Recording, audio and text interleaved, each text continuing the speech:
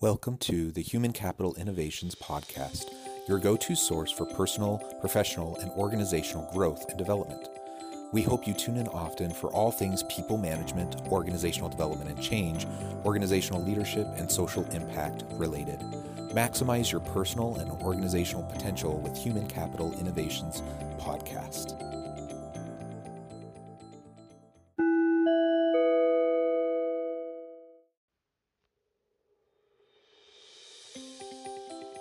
Welcome to the Human Capital Innovations Podcast. In this HCI podcast episode, I talk with Michael Liou about the latest trends and developments related to AI in the workplace.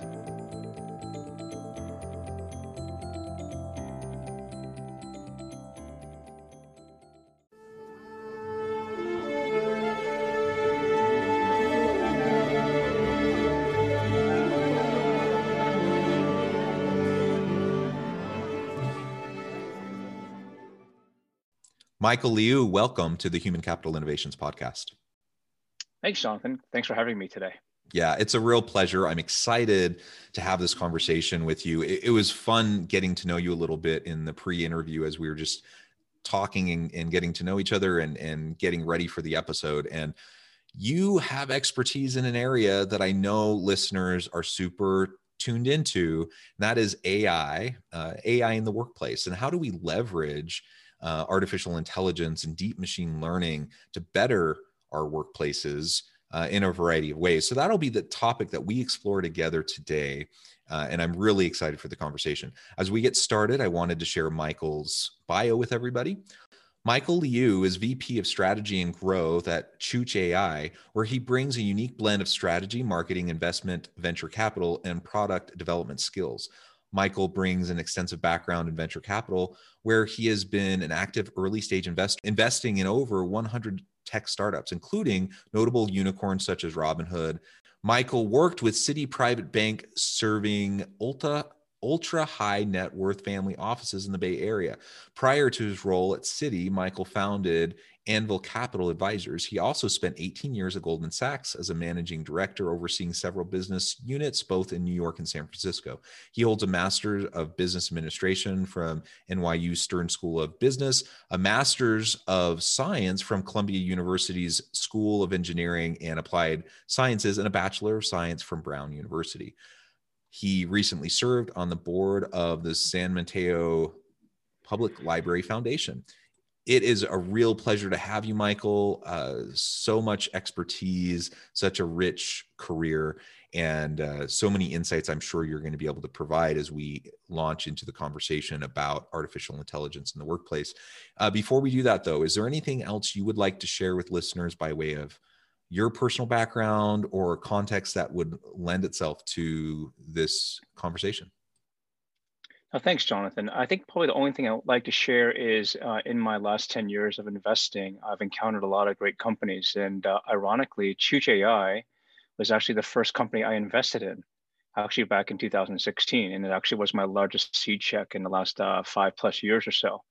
And so I've been quite fortunate to have a front row seat watching this company grow and develop its technology for the first 3.5 years or so. And then I find it somewhat ironic that in December of 2019, I was asked by the CEO, Irma Gultekin, to actually join as head of strategy and growth. And so now I find myself back in technology, where I originally started with Bell Labs Research back in the 80s, now working with some of the best and brightest people at this AI company. Yeah, that's really great. And again, you have a really nice complementary set of experiences in your portfolio, you know, the work that you've done over the years throughout your career. And it's led you to this space now where you get to, again, as VP of strategy, you get to lead out with this AI development and integration across organizations. So you're attuned to all of the latest trends, all of the latest developments in the field. And I'm super interested in learning from you today and having a conversation about what those are and how we can best, as people managers, as organizational leaders, how we can best leverage the existing technologies to improve the lives of our people, to improve the situations that we find ourselves in within the workplace. So why don't we start by just exploring some of the current trends? What are you seeing in this space, and what is well, let's start there. What are the current AI trends? And then we can start to move into how we see that moving into the workplace. Sure, Jonathan, and thanks again. So when we think about our capabilities as a visual AI company or computer vision, we understand that there are still some bottlenecks out there in terms of the development cycle. And what this company has done is kind of really shortened that cycle in terms of generating data sets and generate these computer vision models, but also putting them out on edge devices. And that means that the compute is actually happening right on the factory floor, right in the warehouse, right in a retail outlet, where we can maintain really accurate and high speed predictions, if you will, and at the same time maintain that privacy and protection of data, which is really, really important. This is a trend that we've seen across all industries.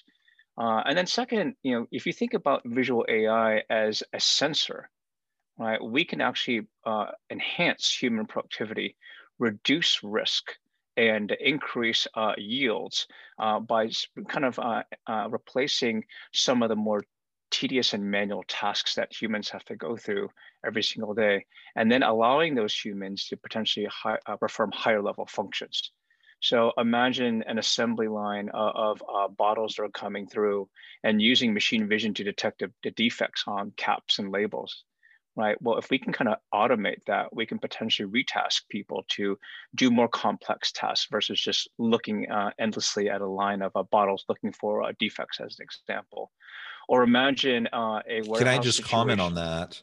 As Mhm. one back a lifetime ago, back when I was young and saving up money to go to college, I spent my time on an assembly line in a factory, so I've had some of that experience.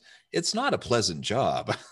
It's very tedious. It's mind-numbing work. Time moves so slowly. If you want, to leverage the potential of people, having them doing those kind of manual menial tasks day in and day out is not the best way. And so I just wanted to note really quickly, because you made the comment, like these technologies, I know people get afraid, they fear AI because they worry about displacement of workers, they worry about automation and the loss of jobs. And certainly there will be tasks and even some jobs and perhaps even some professions that are replaced by machines. But there's going to be so many more opportunities that are created, and new jobs, new tasks, new roles that are going to be created because of the technology, just like we've seen at every stage of the industrial revolution. And as we talk about being this being industrial revolution 4.0, yeah, we're going to have certain jobs that go away. We're going to have certain tasks that go away, but to the betterment of the workers, ultimately, as we reskill and upskill and do more complex things that are more interesting and engaging and ultimately more fulfilling, we'll be able to thrive more, I think, as people in the workplace. So that's just a quick comment I wanted to make, because I really do think that that's an important benefit to everything that we see coming down the pipeline with AI, machine learning, automation, and such. Absolutely, Jonathan. As a matter of fact, one of the other advantages that computer vision can provide is that degree of consistency and uptime. So imagine a warehouse scenario or an airport scenario where we're trying to look for people who are wearing the appropriate safety gear, or looking for people of interest. The human being, right, when they're focusing on these tasks, can be efficient up to a certain point. And then thereafter, fatigue can potentially set in. You might be texting your friend, you might have to eat lunch or go to the bathroom, whereas a camera outfitted with the appropriate accurate computer vision models can tirelessly continue to perform those menial tasks and also aggregate that data too, right? And that data can be stored and analyzed for future analysis. So if you're in a workplace, let's say a warehouse, and you want to demonstrate a culture of safety and compliance, and you can count how many times people wearing their hard hats and ensuring people wearing their safety vests and detecting any smoke or fire when it's very, very early stage, you're going to have fewer accidents. You're going to decrease the risk for workers in the workplace. And ultimately, you're going to be able to decrease frequency and severity. And if that can be demonstrated to an insurance company, there is a significant chance you can reduce the amount of premium that you pay to the insurance company of workers' compensation. So there is a real ROI here, not to mention the cultural and safety indemnity and long-term and short-term disability benefits that come along with that reduction of risk. Yeah, absolutely. And the risk management component uh, is one that I have to admit, as people talk about the benefits of AI, that's not the first thing that most people start to talk about. And it's not the first thing I usually think about.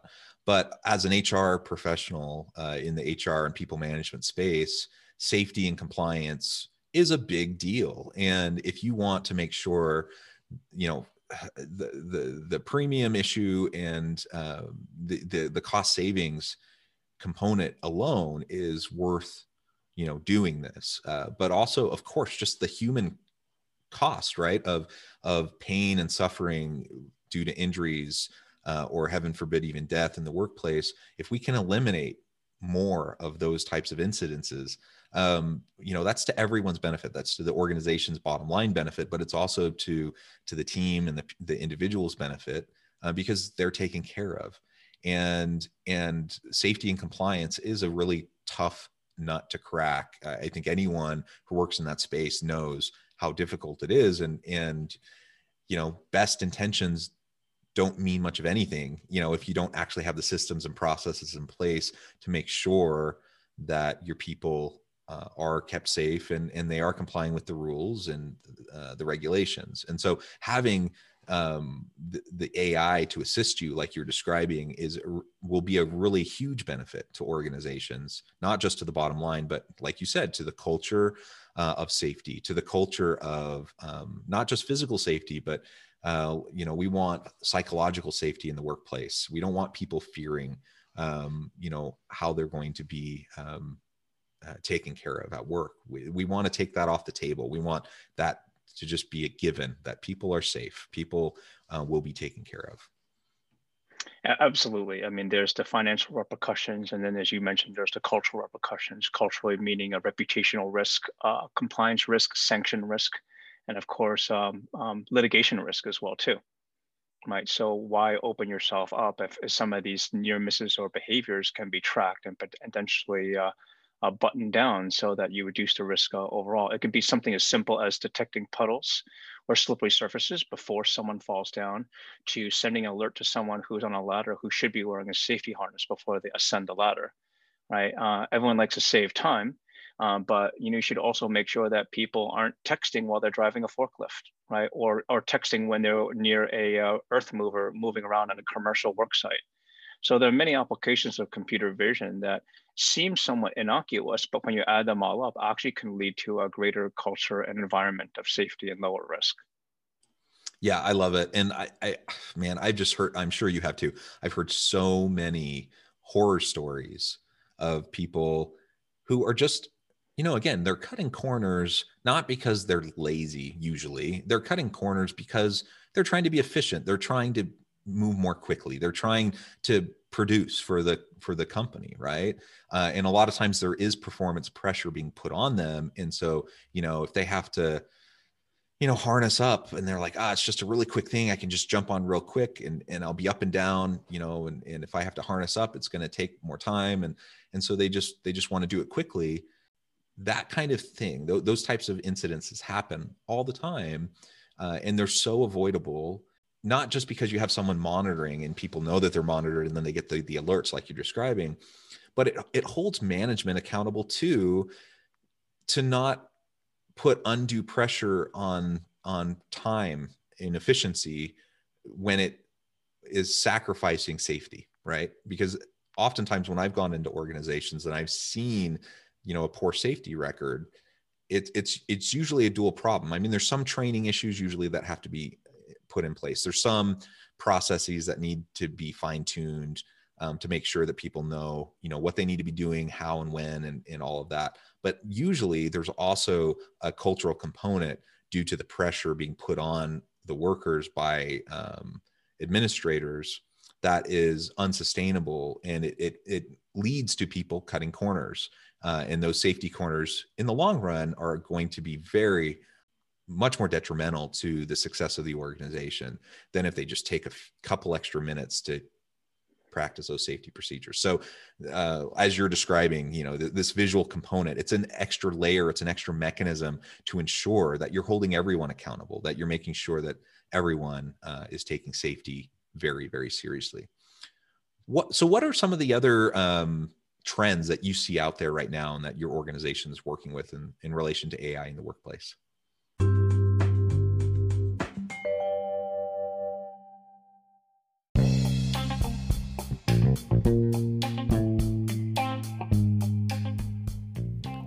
I'm excited to announce the publication of my new book from HCI Press, The Alchemy of Truly Remarkable Leadership: Ordinary, Everyday Actions That Produce Extraordinary Results. Consider how the nature of work has shifted over the past 50 years. With increased globalization, rapid technological advancement, and the shift in economic composition, the average job of today looks very different than the average job of 50 years ago. What will the jobs and organizations of tomorrow look like? Moreover, what does this all mean for organizational leaders? What are the core competencies and capabilities of organizations and their leadership that are prepared for continued disruption and geopolitical and socioeconomic shifts? Regardless of what the future holds, increasingly, leaders need to be socially minded, data-driven, decisive, champions of talent, and disruptors of the traditional notions of leadership, teams, organizations, and work. The Alchemy of Truly Remarkable Leadership will help you to explore your own leadership competencies and capabilities and consider ways to apply and implement them into your workplace and personal life.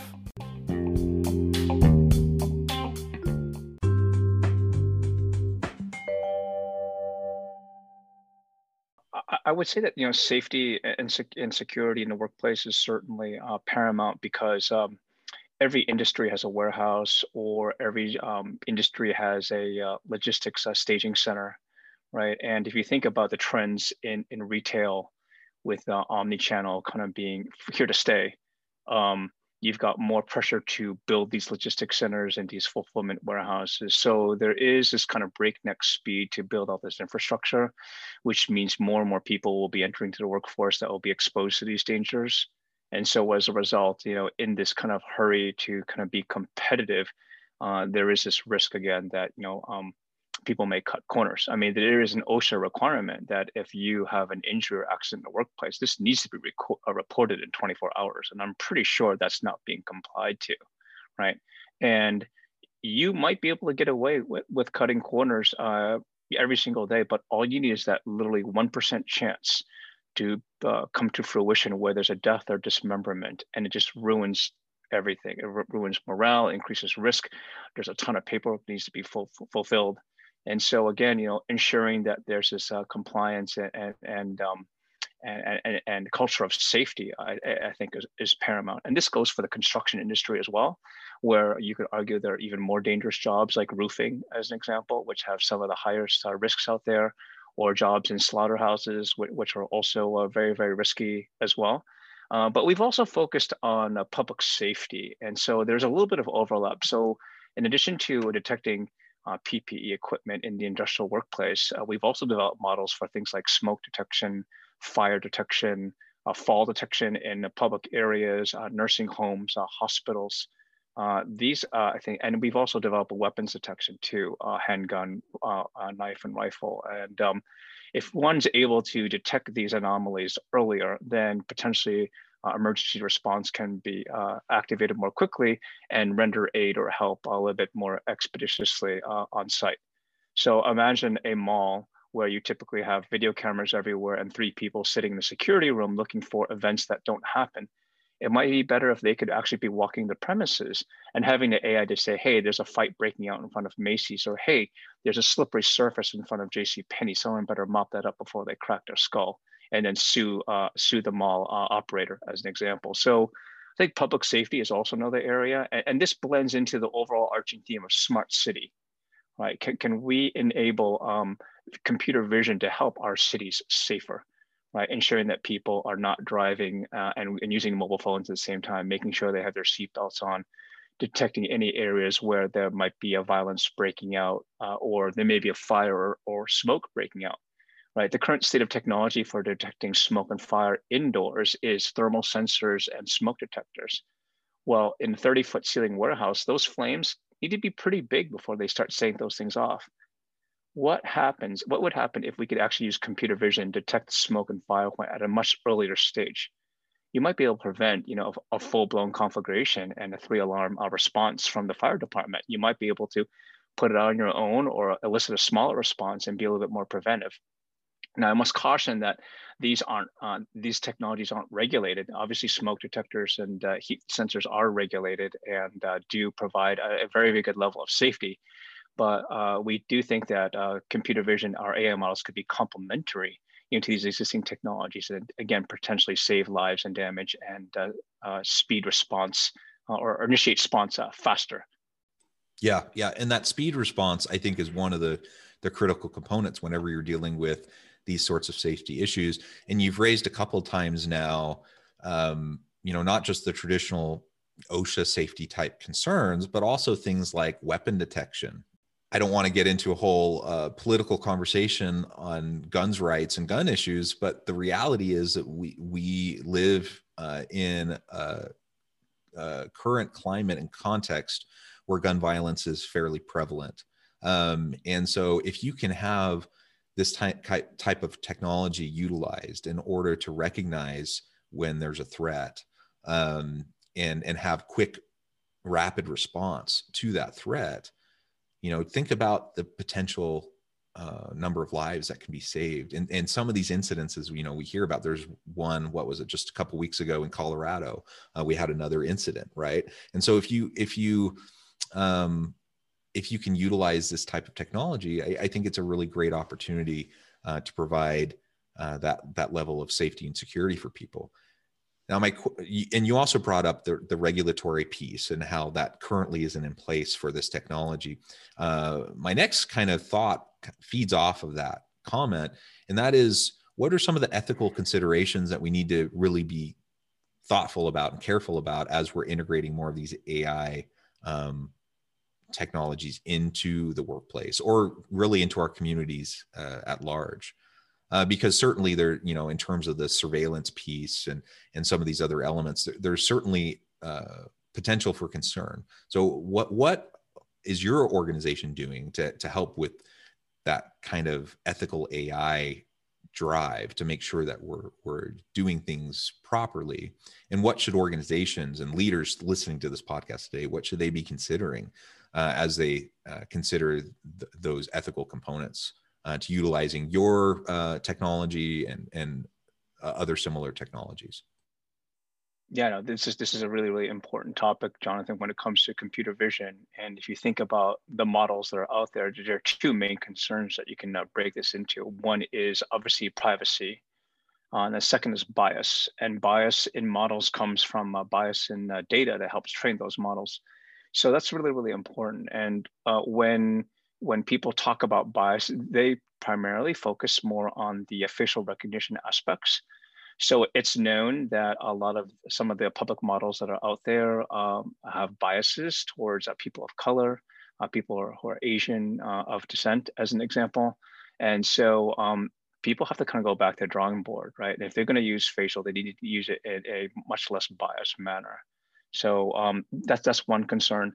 Second is the privacy issue, in the sense that most stores have camera monitoring systems already, and those videos are actually being digitally stored already.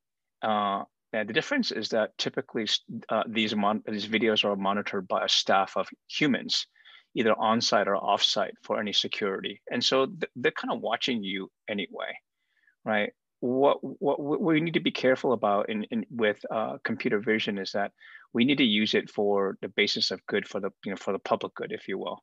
And so when people say like, well, are you recording my face, or can you recognize who we are? It depends upon what computer models are actually loaded into the system. So as an example, if I just have fire and smoke detection and fall detection loaded into our system, then that's all it's going to detect. Right, so it's not going to detect human faces. It's not going to do demographics. It's not going to determine racial or ethnicity amongst the population. And so there is a degree of control that can be that management has in terms of when they implement certain particular models. You could implement weapons detection, fire and smoke for just a public safety aspect. And again, there's no facial recognition happening in those cameras. There's no database to cross-reference people. So I think it's important to kind of clarify what can and cannot be done. There are companies who do focus on facial, and there are companies who have extensive databases of people's identities matched up with faces. I can tell you at Chooch AI, that we do not do that. We do have private enterprise inquiries for people who want to use facial for things like airplane check-in, airplane boarding, a cruise line check-in, hospitality, access control, right, in the public and private sector into restricted areas. And I think that's fine, right? As a matter of fact, when you use facial for access control, you kind of eliminate the risk for any type of potential compromise, like giving someone your passcode or giving someone your key card, right? And actually might make things a little bit safer. But again, I think it's important to understand that the computer vision models will do and be trained specifically for its particular task. Yeah, excellent, excellent. I think those are all important points, and we really just scratched the surface of the conversation in relation to the ethical components. I mean, really, we scratched the surface on all of the AI potential within the workplace, but those ethical components we can't forget about that. And sometimes we get super excited about the engineering piece, of the technology and the capabilities.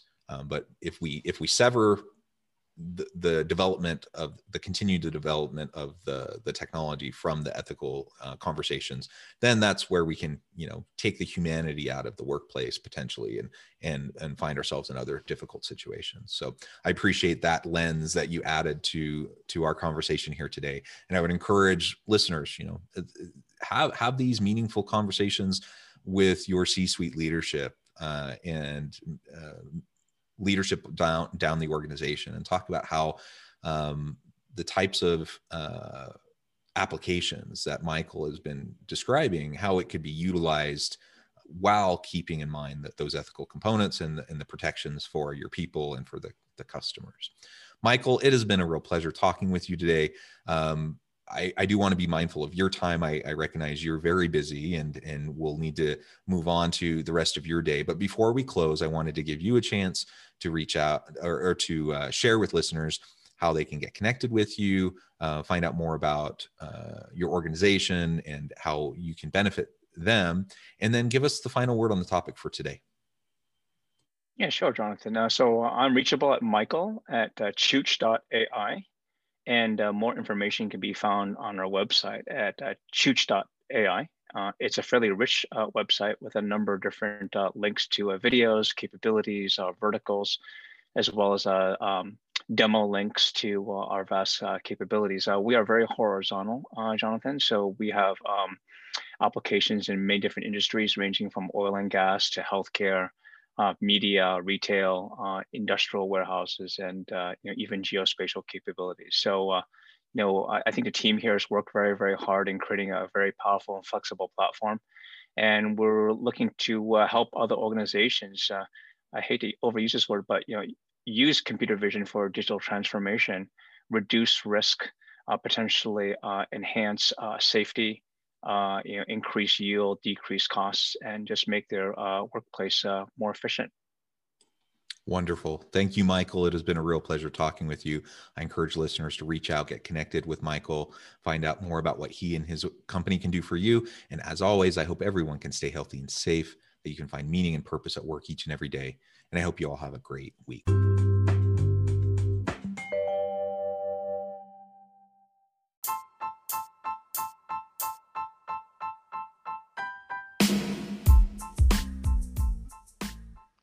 We are excited about the launch of HCI's new magazine, Human Capital Leadership.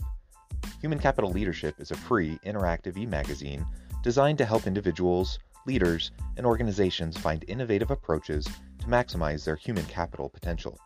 We will be publishing issues quarterly in August, November, February, and May. Check out the first issue and let us know what you think.